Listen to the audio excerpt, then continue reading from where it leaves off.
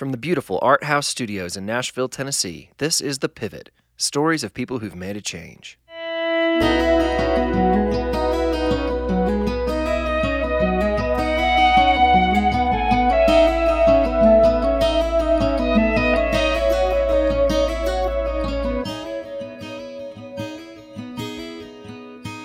Welcome to The Pivot. My name is Andrew Osinga. My guest today is Chris Sligh. Now, if you're like me, you may have heard of Chris Sligh the first time on American Idol years ago. So, in full disclosure, which I made to Chris, I've only seen one season of this show, and it happened to be the one that Chris was on. My friend Andy Gullahorn at the time had organized this American Idol fantasy league, and there was an elaborate voting system, and my wife and I got really into this. And we would watch the episodes, and then you'd log onto this website and vote. It was so fun. I don't remember who won our league. I don't remember who won that season of American Idol, but I do remember Chris Sligh. He had a great voice, super interesting dude, and then the show ended, and yeah, you move on. But a few years later, Chris and I were at a couple different events together, and we didn't hang, but I met him. And somewhere at that point, I guess we became Facebook friends, but had never probably even really talked. But then a year ago, you know how Facebook sometimes just decides hey, you want to hear from this person. And it's some random person you don't even know, but you became friends with at one point years ago. Well, it started showing me a lot of Chris's posts, and they were super interesting. And he's going to talk about this a little bit, so I feel like it's okay to say here. Chris had kind of built a reputation after American Idol that was maybe not what he wanted. And that was the reputation that I had sort of gleaned.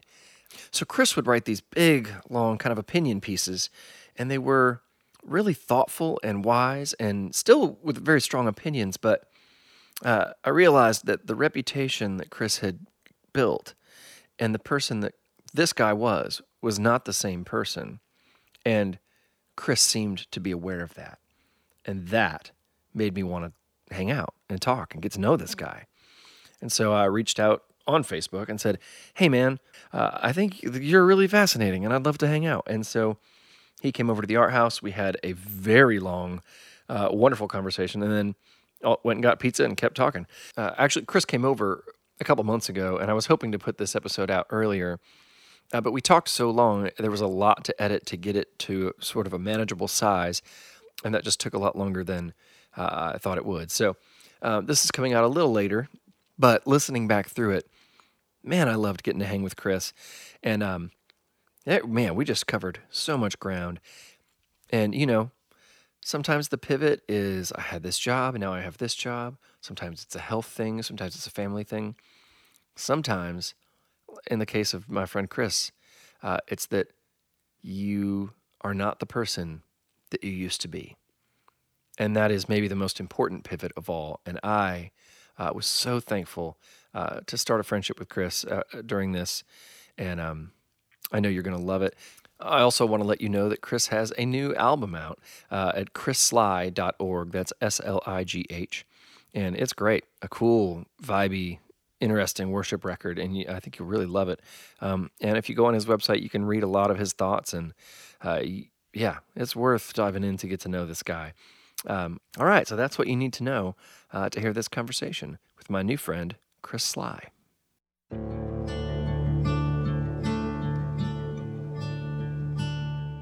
So I have a couple sponsors for this podcast, and what I love about this is not only do they help me bring this podcast to you, but they're things I really, really believe in. So I want to tell you about them again. If you've skipped past this before, don't now. We've got two sponsors for this season, globalcounselingnetwork.com. These are accredited world-class counselors who work virtually.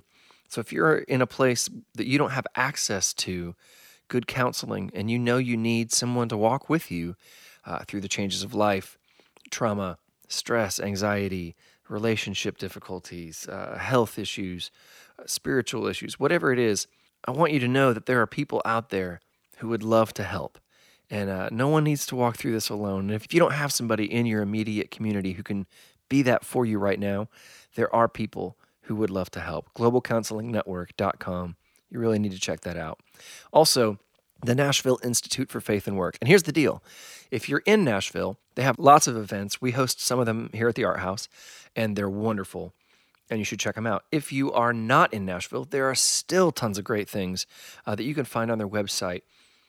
Seminars that you can listen to, writings, tons of resources to think through, where does our faith and our work intersect? This is a valuable resource for many in my community, and I think for you too, and so I don't want you to miss this. So please go check out Nashville Institute for Faith and Work at nifw.org.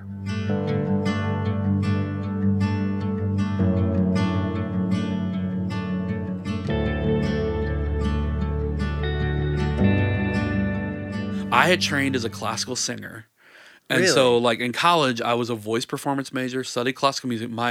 I had gotten accepted into Juilliard to go get my master's, and then got kicked out of my college with 7 credits left to graduate for going to a 4-hymn concert. I went to Bob Jones University.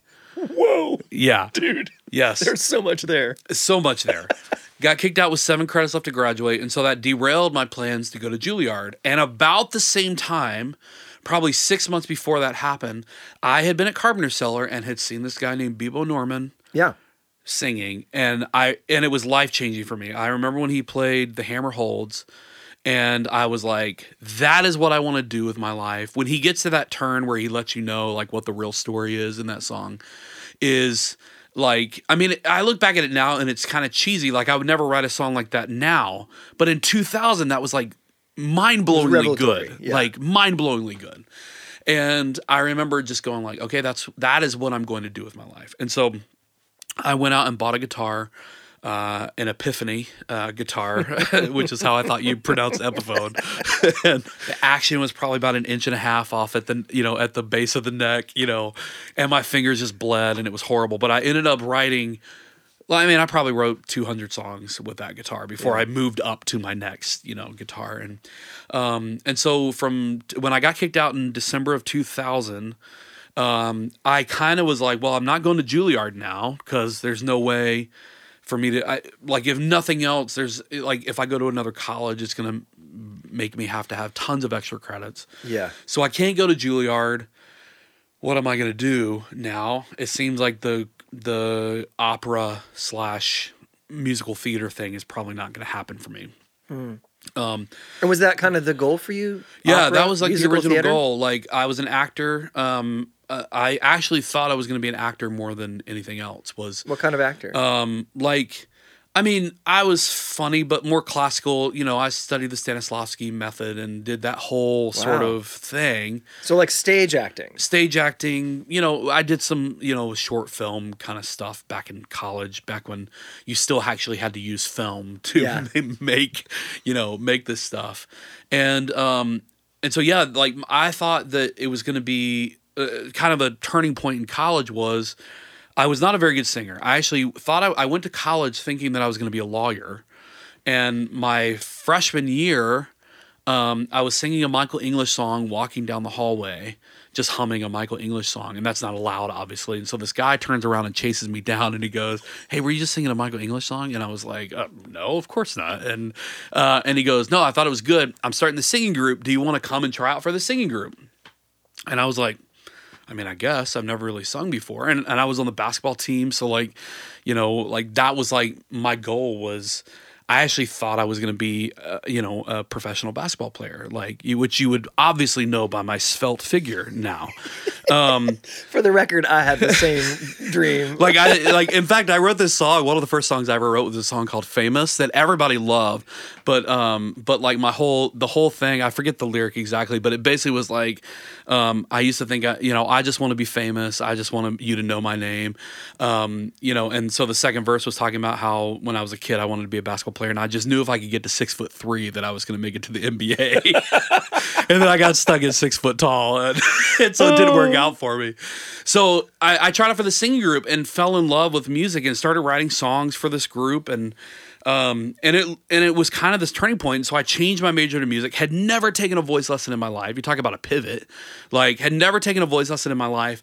I go to Bob Jones University, which has a conservatory level music school. They're known for really amazing classical music and classical art too. Yes, Yeah. they're unbelievably good at art and at fine arts. And so I go in and I walk in. I have no clue what I'm doing, and I just say I want to be a music major, and they're like, "Oh, okay. So, do you play an instrument?" And I'm like, "Well, no." And they're like, "Do you sing?" And I was like, "Yeah, I think I can sing a little bit." And so they're like, "Okay, so would you be a voice major?" And I'm like, "Yeah." And so I'm looking at really what I wanted to do is I wanted to learn how to write songs, and I wanted to learn how to like write strings, like orchestrate. Yeah.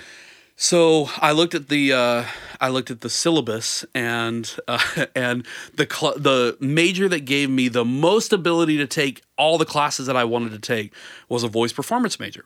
They're like, "Oh, voice performance is really hard. You should not do that." and so I was like, I think I'll be okay. And they're like, but "No, it is seriously." easily transferable to other life skills. Exactly. And so they're like, "Yeah, but so they're telling me all the requirements. If you don't pass your sophomore platform, you have to change your major. If you fail your junior platform, you have to change your major. Nobody Wow, wants to that's change intense. And I'm like, weighing the cost in my head. And overconfident Chris is just like, "Well, of course I'll be able to do that because I'm amazing." and so I just take my major to voice performance, having never taken a voice lesson. I think I'm a bass. And I walk into my first voice lesson, and my teacher in the first hour says, "Well, first of all, you're not a bass, you're a tenor, and you're a horrible singer, and you're going to have to learn how to re-sing completely everything that you've ever learned." And so my first 2 years in college, man, I was barely scraping by. And then somehow between my sophomore and junior year, something happened where it's like everything finally clicked. And I went from being like kind of a mid-level sort of singer in the program to being the best male singer in this conservatory level program. And so it was kind of this turning point where I got the part in the opera, which was like a big deal at Bob Jones. They do like 20 performances, sold out performances in a theater of 3,000 of opera every year. They fly down like Met singers, like singers from the Met, to come and be a part of this. It's a huge deal to get a part or an understudy. And so I got a part and an understudy in Aida, which is Verdi's opera. And so like the soprano who was from the Met was so blown away by me that she then got me in at Juilliard, where she had graduated from. Got me in. I got as much of a scholarship as they give. They don't really give much in the way of scholarships, but as much of a free ride as you can get if I wanted to get my master's there. So like, as a 21-year-old kid, I like go up to New York and I'm doing the subways for the first time and like auditioning and doing this whole thing.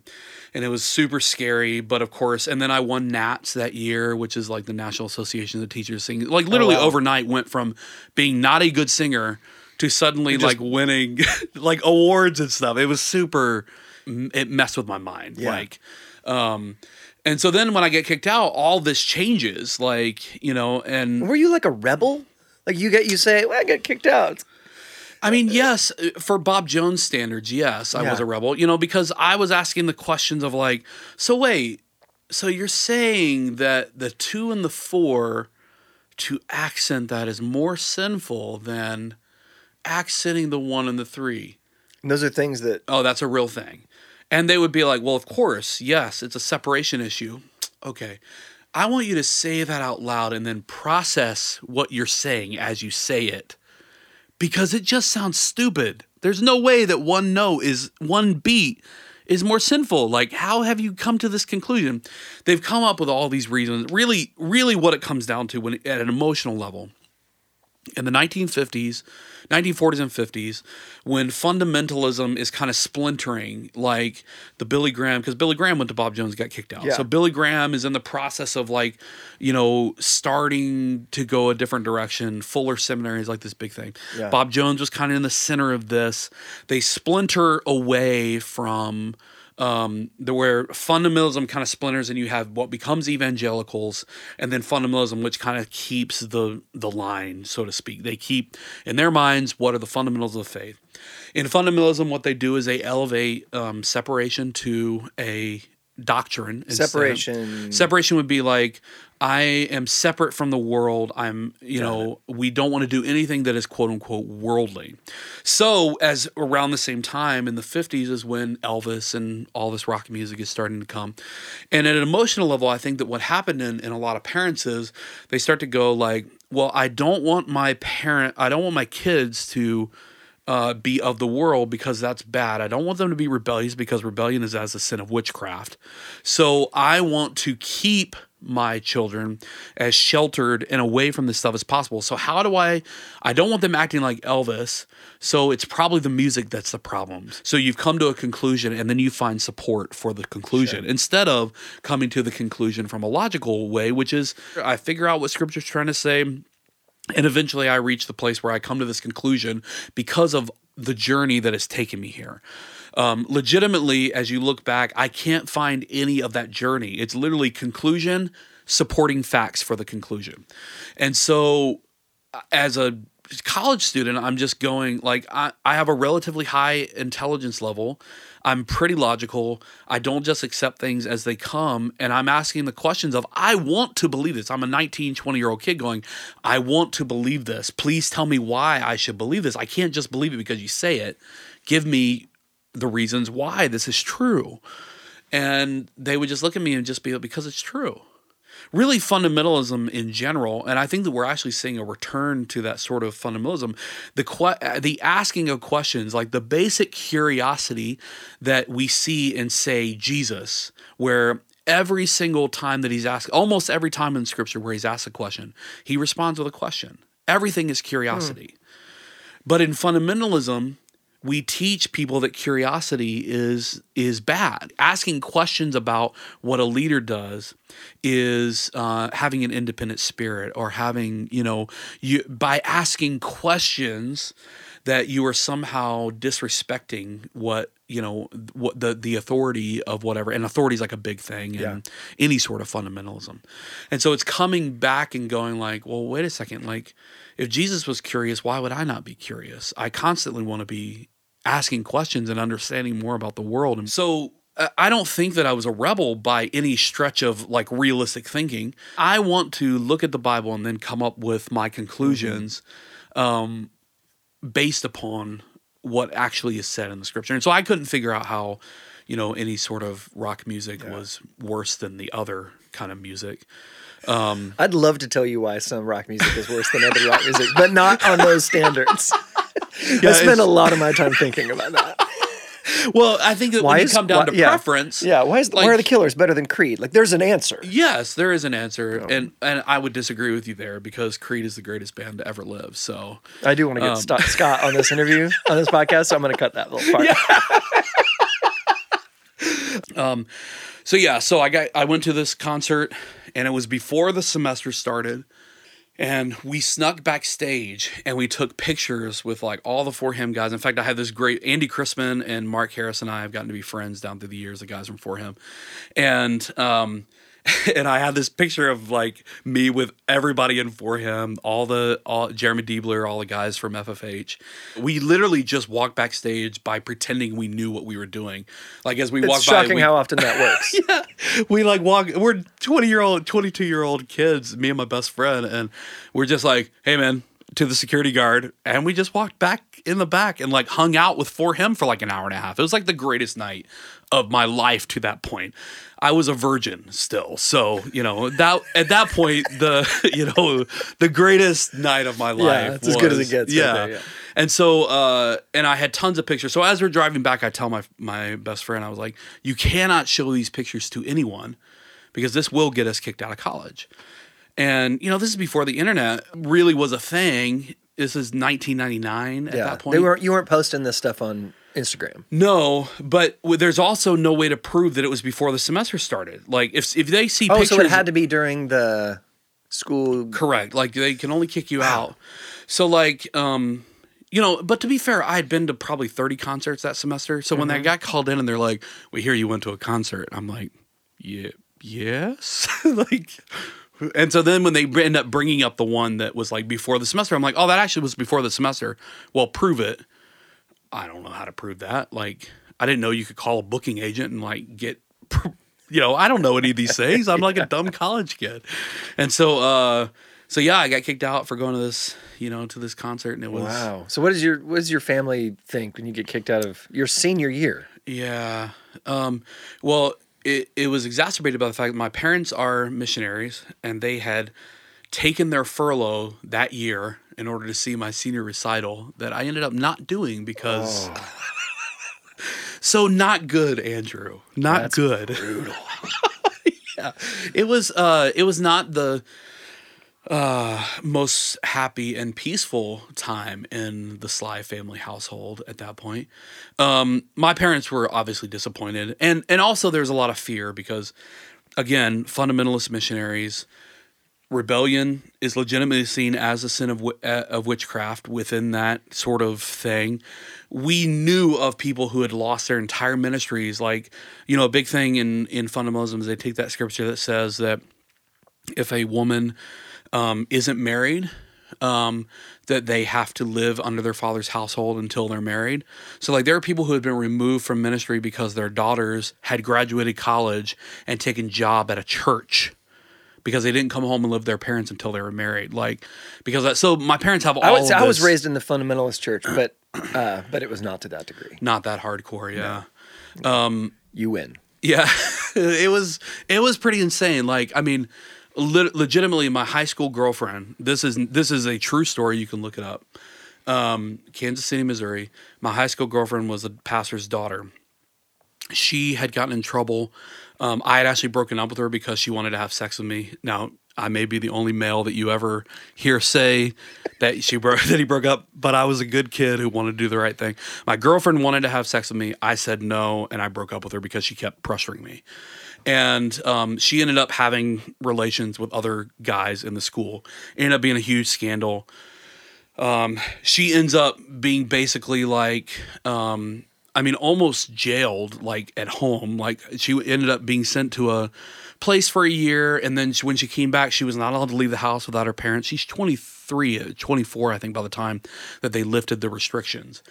And so she ended up at 23 years old. Yeah, 23 years old, my senior year at Bob Jones. 23 years old, she gets a job, falls in love with a Southern Baptist boy. Good Christian. She's working at a Christian bookstore, falls in love with a Southern Baptist boy. She comes home and says, Mom and Dad, I think I'm going to move out and get my own place. I've fallen in love with this guy. It's a Southern Baptist, which is against, Southern Baptists are liberal in my upbringing. And so 2 days later, the wife, the pastor's wife, her mother, killed Jenny, shot her 9 times with a 6-shooter, shot her 9 times, and then killed herself because she wrote in her diary that in order to save her husband's ministry, she could not let her daughter be rebellious and move out of the house. That's how crazy my childhood was. Oh my goodness. So I don't want to keep talking about this necessarily, but it's clear to say that there's some baggage from your upbringing that bleeds into probably, I'm guessing, the next chapters of your life. Oh, absolutely. Yeah. I mean, now I've had 5 years of therapy now. I'm still in therapy. I'm still healing from not just my childhood, but, not just religion, but family and all the stuff that everybody goes through. You add religion on top of that and automatically it gets messy. How I made it as a mildly functioning human being coming out of the things that I've come out of is truly a testament to the grace of God, because my parents' generation in that sort of fundamentalism, they look back and they go, well, we did it because we were so scared that our kids were going to end up being of the world. And so we put all these restrictions and we tried to just make it easier for them to live for Jesus. I look at my dad's generation, and almost all the guys that he went to college with are still in ministry today. Like all the guys he went to Tennessee Temple with, you go down through the list, there's just dozens and dozens and dozens of these guys that have lived lives for Christ in ministry. I look at my college, the guys that I went to Bob Jones with, and it's almost none of them. And so by doing this, living in this reaction of fear, living ultimately in this place of agenda where I'm going to force my children to live in this way, not teach them to make right choices because they are figuring out how to make right choices, but they're making right choices because they're right choices, then ultimately what I'm doing is I'm actually serving my children up on a silver platter to say, world, take them, because that's ultimately what happens. So I walk away from this and I immediately just go, like, about 6 months in, I'm at this church, this kind of a halfway house for Bob Jones students, jokingly is what we called it, because it's like a bunch of ex Bob Jones students. And literally all they do is talk about how horrible Bob Jones is. And I just remember having this like revelation where I was like, I don't want to live in reaction for the rest of my life to Bob Jones University. Who cares? Like, I just don't want to do this. And so I literally just shut off like that piece of my brain. And I think I had to. It was a survival sort of thing at that point, because I knew that at least in the back of my head that all this religious stuff was crap, and I needed to figure out how to love Jesus for me. Love Jesus according to what I saw in Scripture. Not because, the way I like to say it is, I think that sometimes religion and faith is a birthright, and eventually you have to move from it being a birthright to it being a choice. And so for me at 23 years old, that's when it became the choice. Up until that point, it had been a birthright. It was, I went to church because my family went to church and my dad was a missionary. And, and that was back in the days when it was, Sunday school, Sunday morning, Sunday night church. We usually got Mondays off, at least in the evenings. And then Tuesday night was Bible study. Wednesday night was prayer meeting. Thursday night was soul winning. Friday night was Awanas. And Saturday night was youth group. So I was literally at church 6 or 7 days a week. And so it was a birthright. That was what I did as a, like, when you read about like football families that, the dad is a football coach and playing football is kind of this birthright that they feel like kids have to. Like, I remember reading that Tony Dungy story after his son committed suicide and just the heartbreak. And I remember resonating with that, going like, that's how I felt about religion. Like how this kid seemed to feel about football is the way that I felt about religion. But at some point I had to come to the place where that, I had to come to a place where the birthright became a choice. And so for me at 23 years old, it was like, am I just going to say, screw all this stuff and walk away from it? Because that legitimately was on the table for me. I was at a place where like I was mildly successful. I was a manager of a Domino's. So I mean, like, I'm making better money than a 23-year-old should be making. I think I made like 85 grand or something as a manager. I'm 23 years old making 85 grand. Yeah, that's pretty good. Yeah. And so I'm making like really good money, and I have, girls that I'm dating. I have friends that are that are not Christians for the first, really for the first time in my life, at least without my parents overseeing those friendships. And so I think that there is legitimately a place where I could have gone, I think this thing is not for me. This religion is not for me. But ultimately I feel like, and both of my brothers have kind of walked away from Jesus. It's just not their thing. My brother says, my one brother who's the smartest person I know, he calls himself an apatheist. He's like, there might be a God, but who cares?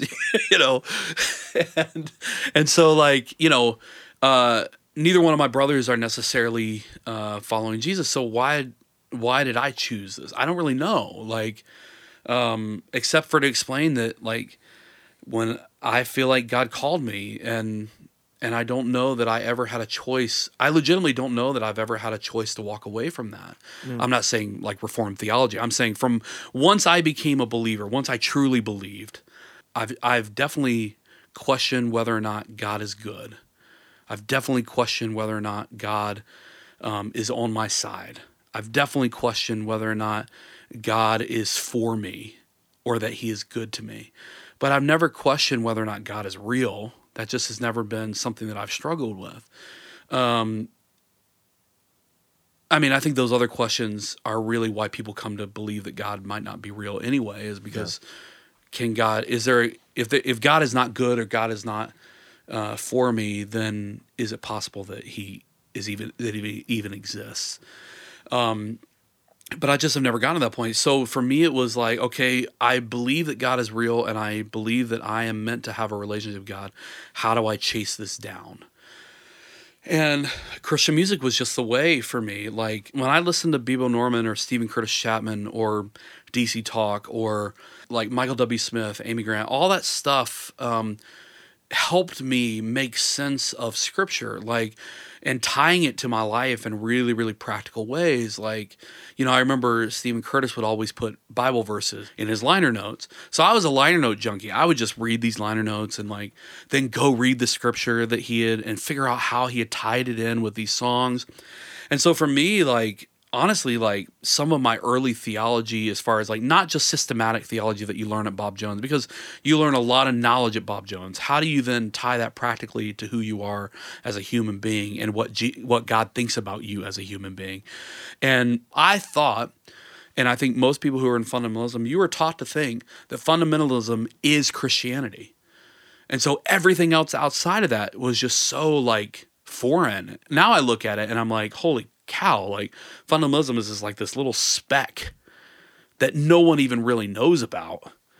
And yet, but if you're in it, yeah, it's everything. It's everything. Yeah. So, okay, so you're on your own, you're managing at Domino's, you're making good money. Yeah.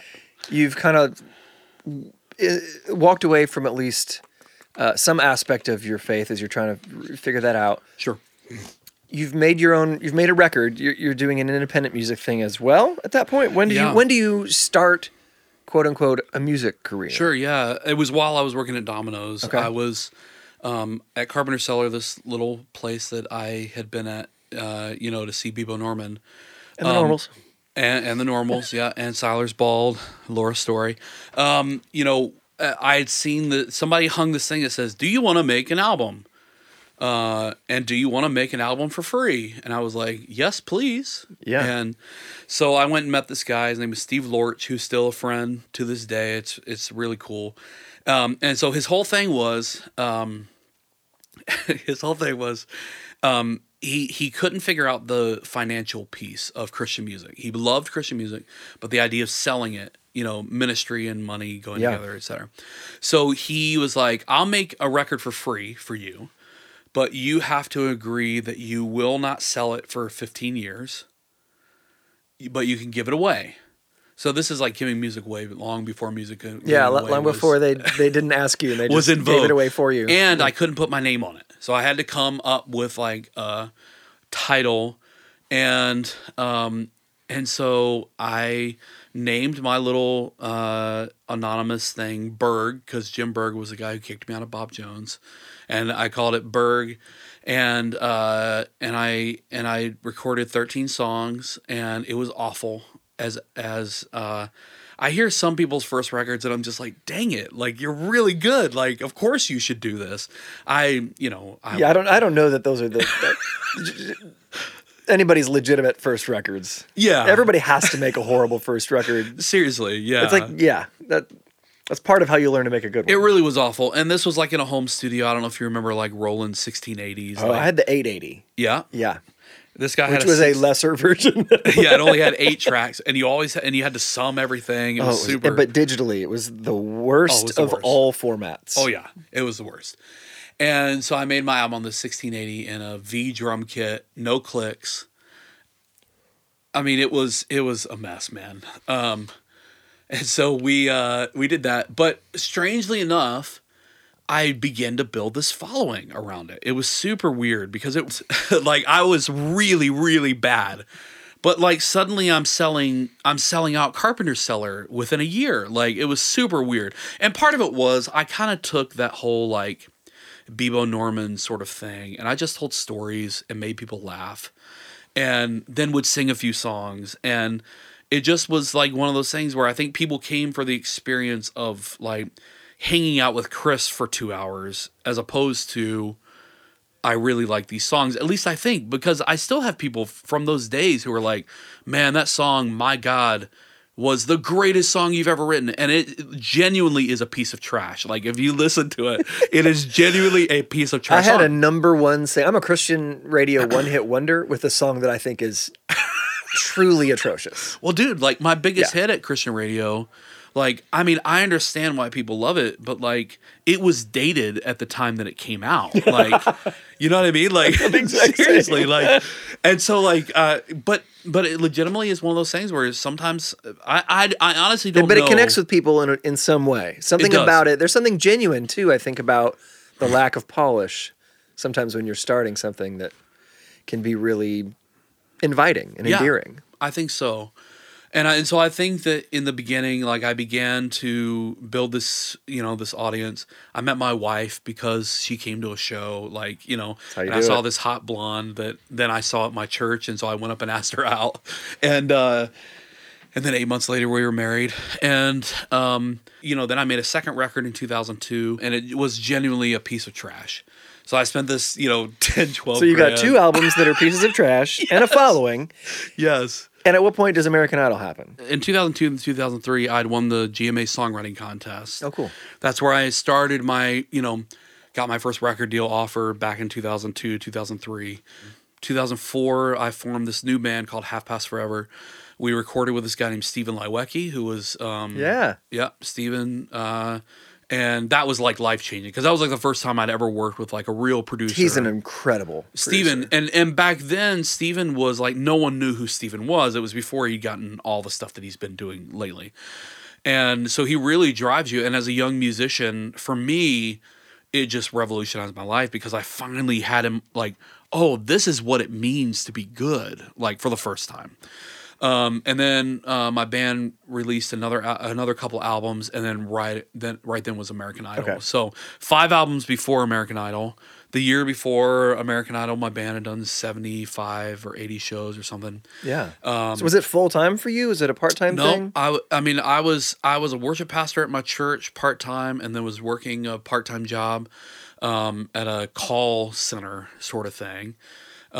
Basically, if you call an apartment complex to ask about like rates and stuff, you were actually getting me in Greenville, South Carolina. So you're calling for like some expensive place in Washington, D.C. Yeah. And really you're getting me in Greenville, South Carolina talking about, that. So American Idol, literally the audition was like this. My friend says, hey, there's auditions in Birmingham next week. Do you want to go? And I was like, no. Why would I do that? And he's like, well, it's your last year to try out for American Idol because I was 28 at the time. And how about this? I'll drive you down. I'll pay for the hotel. And then we'll just have fun making fun of people. So I was like, that actually sounds like it could be fun. So like I take 2 days off of work. We drive down to Birmingham and we literally just do the whole experience. And it really is... The experience of being in the stadium with 15,000 people who think they're going to make it on American Idol is genuinely awesome. Like, it is genuinely awesome. And, just people who cannot sing, and people are just, you're in this giant stadium, so people are using the hallways for reverb, and they're just like singing their brains out all day long, and then they get to the audition and they can't sing, and they wonder why they don't make it. Oh my gosh! And but it genuinely was fun, and then I made it through the first round. Like I ended up going. How many people go through that first round? Oh, we'll bottleneck. I don't want to take forever on this, but it is fascinating. Yeah, it is. So out of 15, I think there was like 14.5 at Birmingham, and I think maybe 150 people make it through. Oh wow, okay. And it's the really good and the really bad. Yeah. So you see like these really good people that don't make it through, and because they're really, because in that initial audition, you walk up, you line up, so they got like I think there's 14 or 15 tables spread out across the whole floor of this stadium, and you walk up in groups and they put you in front of the table and they then have you in groups of 6. And you walk as a group, up, up, up. And then finally you get up and then they just literally point to you 1, 2, 3, 4, 5, 6. And you sing, sometimes you get 3 seconds, sometimes you get 20 seconds of a song. And then if they feel like you're good enough, they might ask you to sing a little bit more. And so they're like, 1, and I was 3. They're like 1, horrible. 2, pretty good. 3, I sing an original song, which is a no-no, apparently. I didn't know that. And so I sing an original song. That dude got kicked out of Bob Jones. He's a rebel. I sing an original song, and then it's like she lets me get through like 30 seconds of it, which was way longer than anybody else. I was like, oh, this might be good. She puts me through, but she pulls me aside, which I had not seen anybody get pulled aside by the producer. She's like, hey, you're really good, but I need you to, number one, I need you to find a song that's just going to showcase like the meat of your voice. So then, you go through and you have to sign all the release forms and all this kind of stuff. And finally you come out, and I had to come back 4 weeks later to come and do the executive producer rounds. So a lot of the bad auditions that have you ever watched like the really bad auditions? That, yeah. The really bad auditions, but then it looks like the reactions aren't coming from the same, like it looks like the judges are reacting, like it's just like canned reactions that they see, like Simon doing the weird faces. It's legitimately because Nigel round, you're doing it on a set that looks exactly like the real set. Gotcha. And then they can then cut in to make it look like they were singing for the judges when they weren't, if they're really horrible, but they don't want to waste any more time with them. And so I come in, that's nerve-wracking, sing for Nigel, I sing Kiss from a Rose this time by Seal, and sing it, and he goes, it was okay, but I'll put you through. I sing for Ken. Ken puts me through. Ken Warwick is one of the executive producers. He puts me through, so now I'm through to the judges. Then I go sing for the judges. Well, then I had to come back 2 weeks later for the judges. So it's all like I'm driving to Birmingham at this point. And about like right in the middle of this, my band starts getting heat from a major label on the mainstream side. And those do not cross-pollinate. Like you cannot. That's what I thought. Can you? That's what I thought. Yeah, you can't cross-pollinate in the sense that once you sign the American Idol contract, if you don't win, then, or if you don't sign to the American Idol contract, then they have you tied up until the end of the tour. So basically between the time that you go on TV till the time that the tour starts. There's a tour with like the top. Correct, top 10. Whoever, yeah, okay. Top 10. That happens a couple months after the show, right? Yeah, so the show ends in May, or it ended in May. And then in June, we went into rehearsals, and mid-June, we went out on this tour. We did 60 shows in 85 days. I mean, it was insane. All arenas. It was awesome and amazing and crazy all at once. So I'm trying to figure out, do I want to do this major label thing? Literally the day that I made it through to Hollywood, I got a phone call from Universal that was saying, we want to do this deal for real. And so I'm like, what do I do? And so like, I ended up talking to the A&R guy, and I'm just like, look, man, I just tried out for American Idol. It was kind of a fluke. I didn't mean for this to happen, but I made it through to Hollywood. What should I do? Should I just not do it? And he's like, no, dude, do it. He was like, it's free marketing. He's like, the best case scenario for him is that you get kicked out early. Yeah, but enough that you get some heat. That was kind of the point. Yeah. Like, so I went on the American Idol show. If you look back at like all of my interviews around the American Idol show, like my People magazine interview, like they do like the People, back then American Idol was such a big show that, every year they did like People magazine did a whole American Idol edition. Oh, really? Okay. So like my interview for People magazine is literally me talking about my band Half Past Forever and how you can go to halfpastforever.com and like all this stuff about Half Past Forever. And like we ended up selling like 40,000 records on Amazon. Yeah. Like during my time on American Idol. Like it was pretty insane. Way to work it. Yeah, it was a lot of fun. And so we just did this thing where we were, my whole goal on American Idol was to do the band thing afterwards. Then I get off of American Idol and I go back, and Universal's like, we're not really sure that we want the band anymore. Like Chris Sligh seems like it has the heat, as the industry likes to call it, the heat. And I'm like, no, we got to do the band. Because I never saw myself as a solo artist. Like I always, even back when I was, insecurities or whatever, I never thought I was good enough as a solo artist. I always thought of myself as a band guy. I was in a band. I could be surrounded by people who were better than me that made my songs come to life. I liked being the songwriter. I liked being the singer, but I didn't want to be the star. In fact, the record that we made with Stephen Lewicki, like we had originally gone up to Lewicki's place with another guy as the lead singer. I was just the guitar player who wrote songs, and Lewicki was like, I was like do you remember the band Down Here? Yeah. We were kind of doing that thing where this other guy was the Mark Martel who sang most of the songs. I was the Jason Germain. Kind of two singers, yeah. Yeah, I was the Jason Germain who sang fewer songs. And somehow in that record, it turned into I became the lead singer of the band because Lewicki picked all of these songs that were mine. And he was like, I'm not playing politics. These are the best songs, and Chris is the best singer. And it actually ended up killing that band because this guy ends up leaving the band. And so I've just never wanted to be like the star. I've just wanted to write songs and let my songs get played. And so it put me in this really awkward position where I'm having to like go back to my bandmates and be like, hey, so I don't know that we're going to do a record deal. And I totally understand why, but my band thinks that I have manipulated this to be this way when it actually was the exact opposite of that. Like I have literally fought tooth and nail for it to be Half Past Forever. And, but Daughtry went through the same thing the year before me. Like he went on thinking that it was going to be the band thing afterwards, and he ends up having to go with Daughtry, So we thought about going with Sligh, but that seemed kind of stupid. And I wanted to be Switchfoot and Relient K. Like that's what I wanted Half Past Forever to be.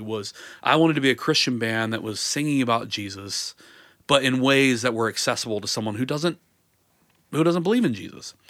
And I just couldn't figure out how to sing and write those songs as a solo artist. Everything I did was with the band ethos. Like that was like the whole point of it. Yeah. So if I'm not going to do that, then how do I make a record as a solo artist?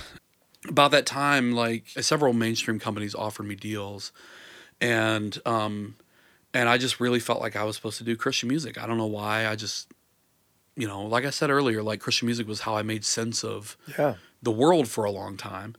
And so I signed with this little company called Brash Music. Their biggest artist was Aaron Schust and Gunger at the time. And so I put out this first record and did relatively well with it. And that was a super fun experience. I got to work with Brown Bannister as my producer. Oh gosh, yeah. And that was super cool. And then Lewicki got to co-produce with Bannister for 3 songs. And then Will Owsley did 3 songs. I don't know if you remember Will. Yeah. Like that was an experience in and of itself. Just working. Will is one of the most genius guys. I mean, obviously troubled, but just incredibly out there. Like I grew more in my musicianship hanging out with Will Owsley than just about anybody else in the world. One of the greatest guitar players I've ever been around. And the whole deal with Brash is they were a mainstream company, and so they had originally said, we're going to go Christian first, but then we're going to go hard in the summer. We had a couple of what we felt like were mainstream rock singles. And we're going to go hard after mainstream radio in the summer.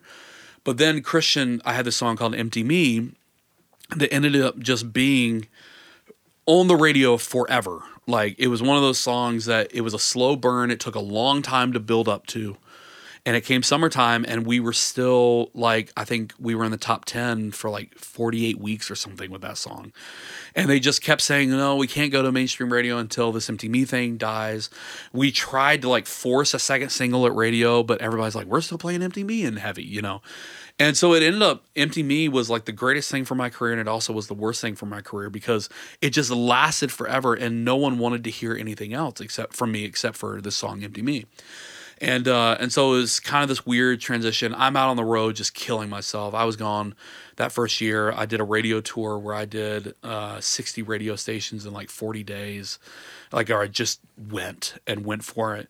And then I did I think I did 180 shows that first year, dude. It was that's a lot. And were you married at the time? I was married, yeah. I'd been married for 5 years at that point. Any kids? No kids yet. So then as I'm making the second record, I had moved up to Word. Mark Bright had gone, was the guy at Word. Mark had kind of come and just been like, I want you. He bought out my deal at Brash, brought me over to Word.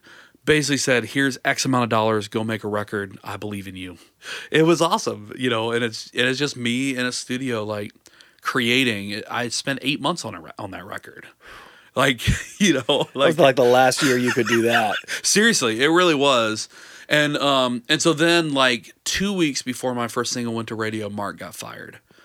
I think Mark had kind of forced me down a lot of people's, like, he believed in me. He bought into me. He bought fully into the Chris Sligh artist experience. And so I didn't have to kowtow to anybody else. I had Mark Bright, and so I did a horrible job. I know, beyond a shadow of a doubt.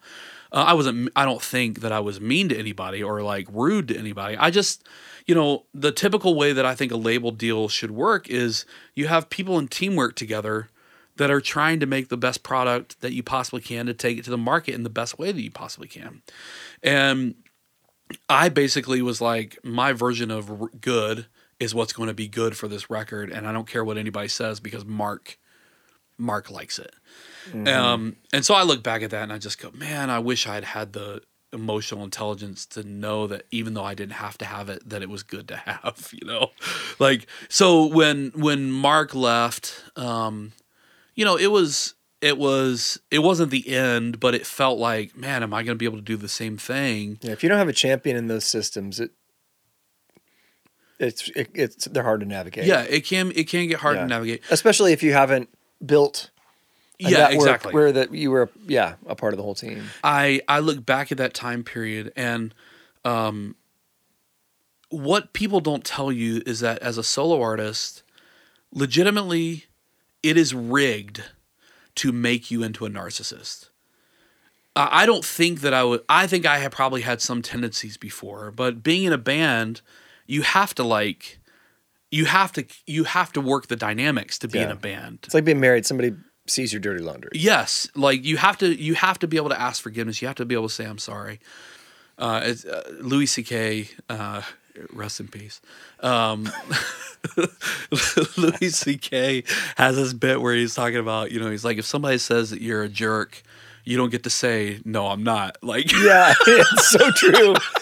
Oh, it's so true. So, like, that's a conversation an argument you rarely win. Yeah, like you don't get to tell someone else that you're not being a jerk to them, because if they feel like you're being a jerk, you're being a jerk. Oh but I didn't have any of that, like, and so you build this world around you where there's so many barriers between outside human connection, and in reality, like, unagendaed connection is the only cure for addiction.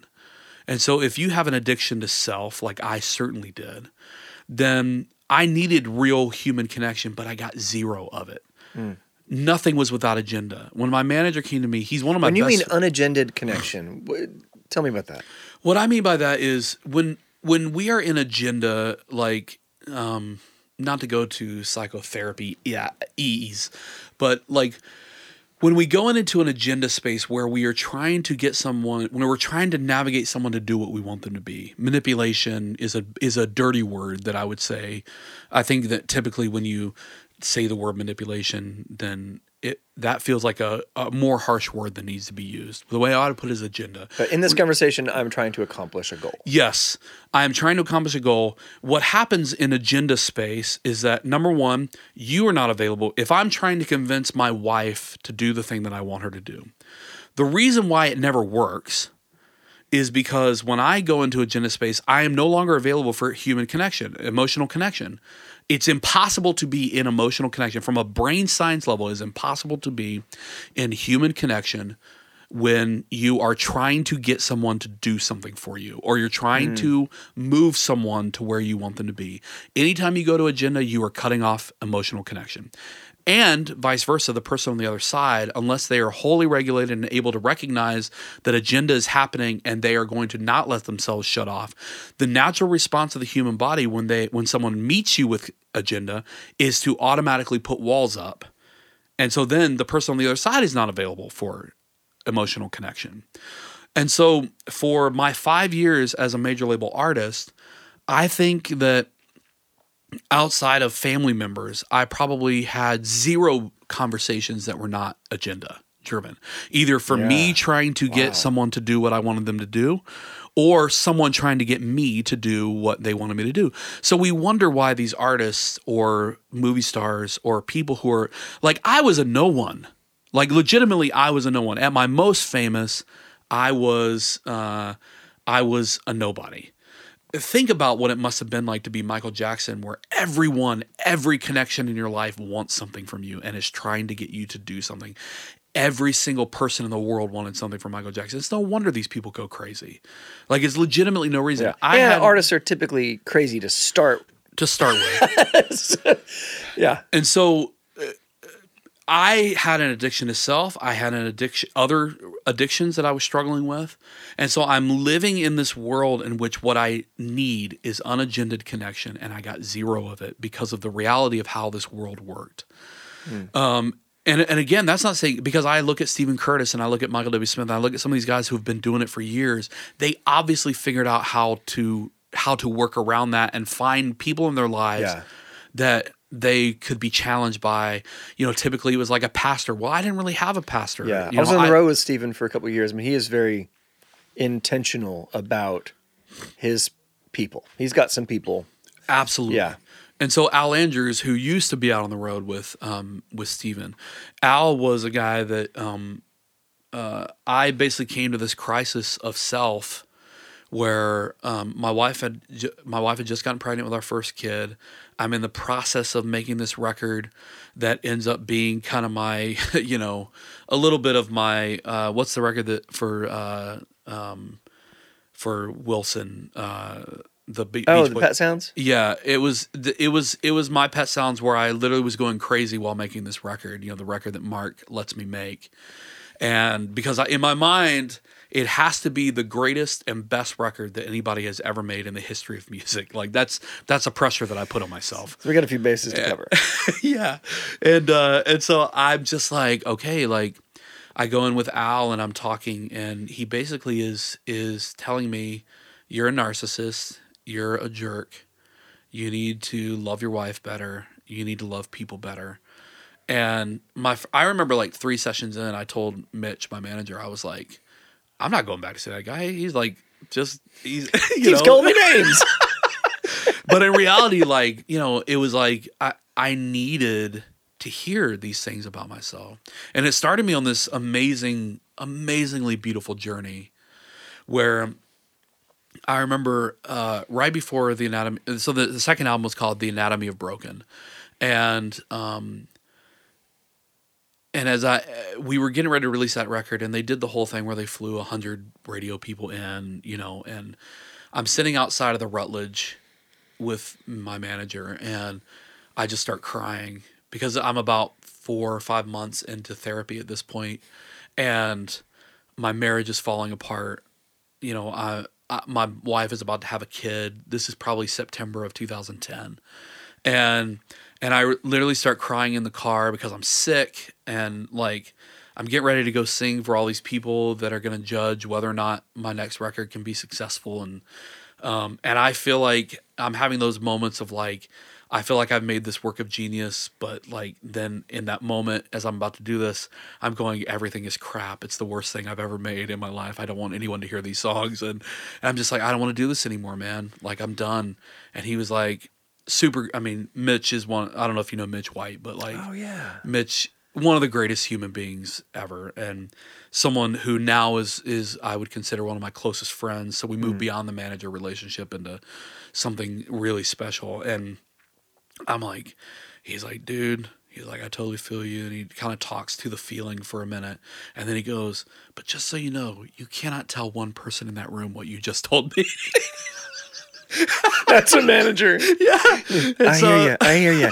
No one else will hear this, but I hear you. Yeah. And so I go in and I play this thing, and it was kind of that in-between phase where I was not a new artist that wasn't getting paid, but I wasn't big enough that I could afford to take my wife to quit her job where she had insurance for us. Yeah. And then for us to take the family out on the road. So I was like, either make this big or just make it obvious that I'm supposed to go away.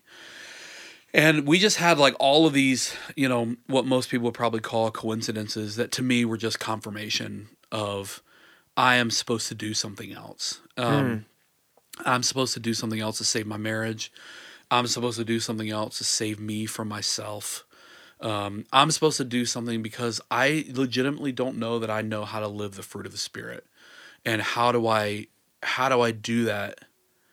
I want to learn how to do that because I feel like that's one of the things that the fruit of the Spirit felt legalistic to me coming from my background. That's part of the baggage. Yeah. Was the fruit of the Spirit. When you give me a list of things that I have to do, I'm going to go, hey, forget you, buddy. I'm not doing that. Paul seemed like a legalist to me, like through most of his, don't do this throughout the whole New Testament. I ignored Paul for years. I loved what Jesus had to say, but I ignored Paul for years. We're not even talking about Timothy. Yeah. Yeah. But so I'm living in this place of just, I know that I am not living how I'm supposed to live, and I want to do that. And I legitimately think that there was no way, Word at the time wanted to make a third record. I don't really know why, but they wanted to make a third record. And so I just went in and I said, I'll work with whatever producer you want me to work with. I think they wanted me to work with Ed. So I met with Ed a couple times and we hit it off famously. That dude is the best. It's great. My whole dream of working with Ed was finally going to come true, and I was kind of humbling myself because I'd made this like $80,000, record that no one cared about and no one bought. And it was my work of genius. It was my pet sounds that, no one ever heard, and so like, I'm kind of like in this place where I'm like, humbling myself to go like, okay, maybe I'm not a good producer. Maybe I just need to work with, these other guys that are so I can learn more and all this kind of stuff. And then it just came, I was like, I'm going to take a job at a church and I'm just going to be home as much as I can. So I went into Word and I was like, hey, I understand this likely changes things drastically, but I really feel like I got this job offer from a church. I think I'm going to take it. And they are going to let me tour for X amount of weeks a year. So I could do that, but I probably am not going to do much more than that. And they were super nice. I mean, just super awesome. Oh, that's good to hear. Like, but ultimately they came to the decision that it probably was best that we parted ways. Yeah. And so we just came to this place where I left. I went to Colorado, and it was like this total revolution, man, for me. Of like, I legitimately went from playing with 4 of the best musicians that I've ever played with, to playing with 4 of the worst musicians that I've ever played with. I had this drummer that his fills, he had 2 fills. One of them was 4.5 beats that he thought was 4, and another one that was 5 beats that he thought was 4. So he had the digga digga digga digga digga digga digga digga digga digga digga, and you would just have to like wait for the one to happen. This guy's either like on some Sting level that we're not catching up with, or he can't count. Yeah. And so we couldn't play with a click. So it was just like when you're actually having to like, it was like the first time where I went, okay, excellence probably is not going to be a reality right now. Mm-hmm. Truthfully, like I can bring better excellence than is here, but excellence is not going to be a reality, at least my version of excellence.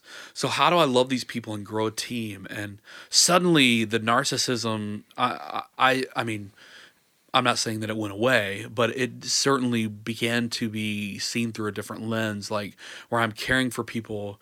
You're building a small group of musicians that you're pastoring and leading and trying to show Jesus to, and, going through the hard times when, their wife leaves them, and going through the hard times when it's impossible, I think, to live in that space pastoring and not, get out of yourself at least a little bit.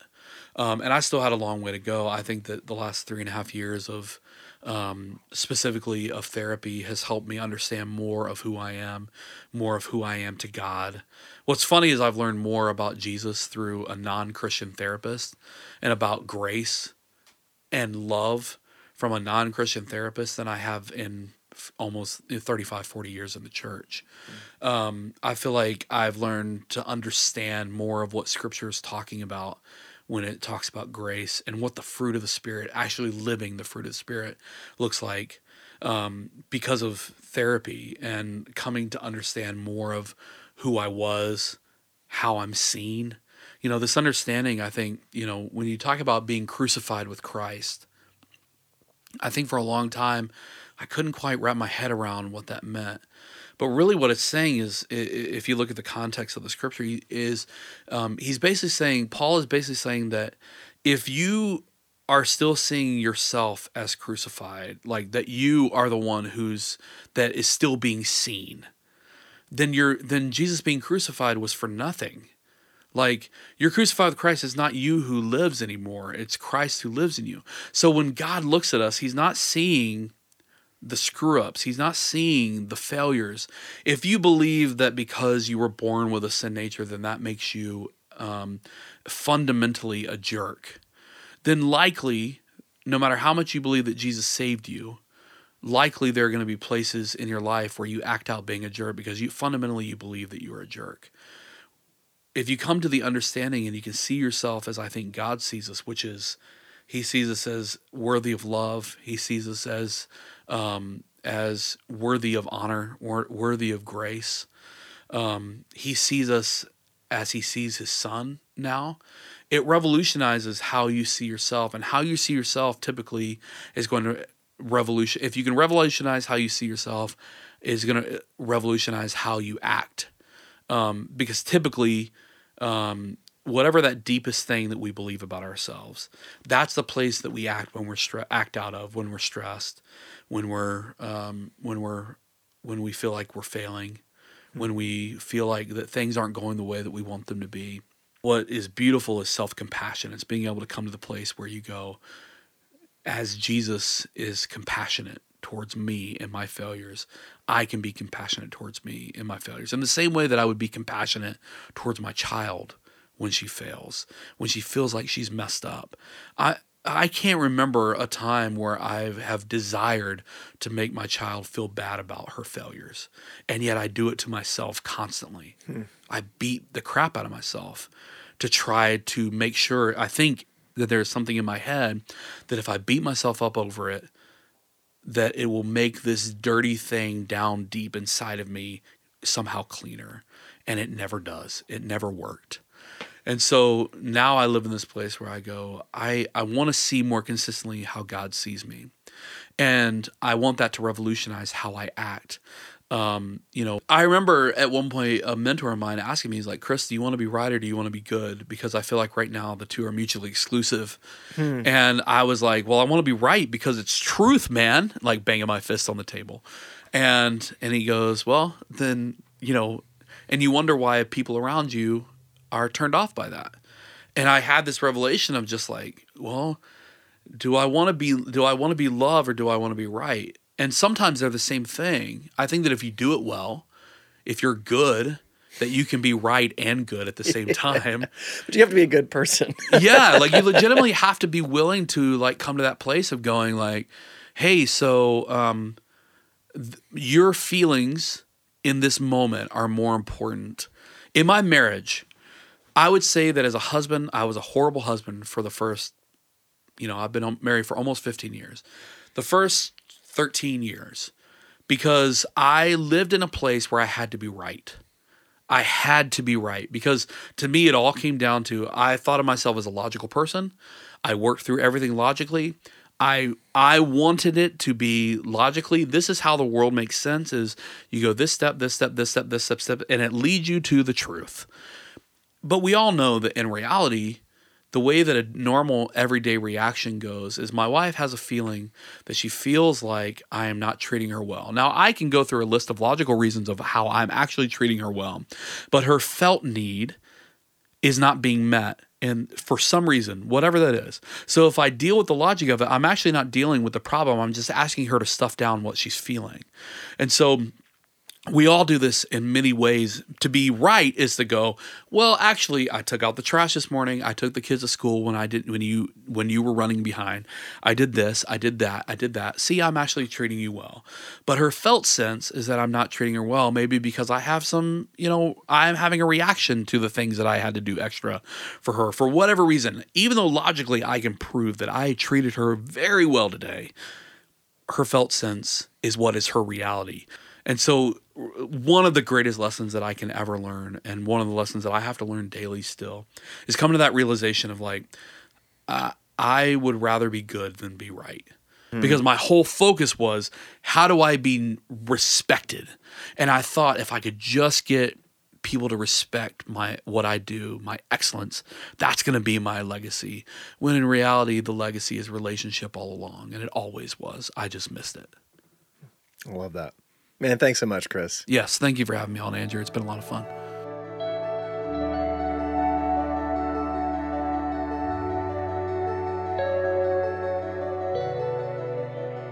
You know, sometimes I walk into these conversations thinking I know who I'm going to talk to, and sometimes I am surprised. They are different than I anticipate, and in wonderful ways, and this was one of those. I really loved this, and I hope you guys got something out of it. I did. Dude has a lot to say, and I'm so glad that he came over and shared some of that with us. So thank you, Chris. Again, he has a new album out called A Modern Liturgy, and you can find that at chrissligh.org. It's great. You should check it out. And a big thanks to our sponsors again, which you need to visit, globalcounselingnetwork.com and Nashville Institute for Faith and Work, nifw.org. These are good things. Please don't miss this. And you are good people for listening to this podcast. AndrewOsinga.com and EverybodyPivots.com for info about my music and me. Singles from my new album, The Painted Desert, are going to start coming out online the next couple weeks, getting ready for its October release. I know a lot of you have it from the pre-order campaign, but if you haven't, it's about out, and I'm excited for that. So more info on hopefully a release show and things coming up soon. But AndrewOsinga.com. And that's it for us today. Hope you've enjoyed this. I have. You'll hear from me again next week. In the meantime, go do something awesome.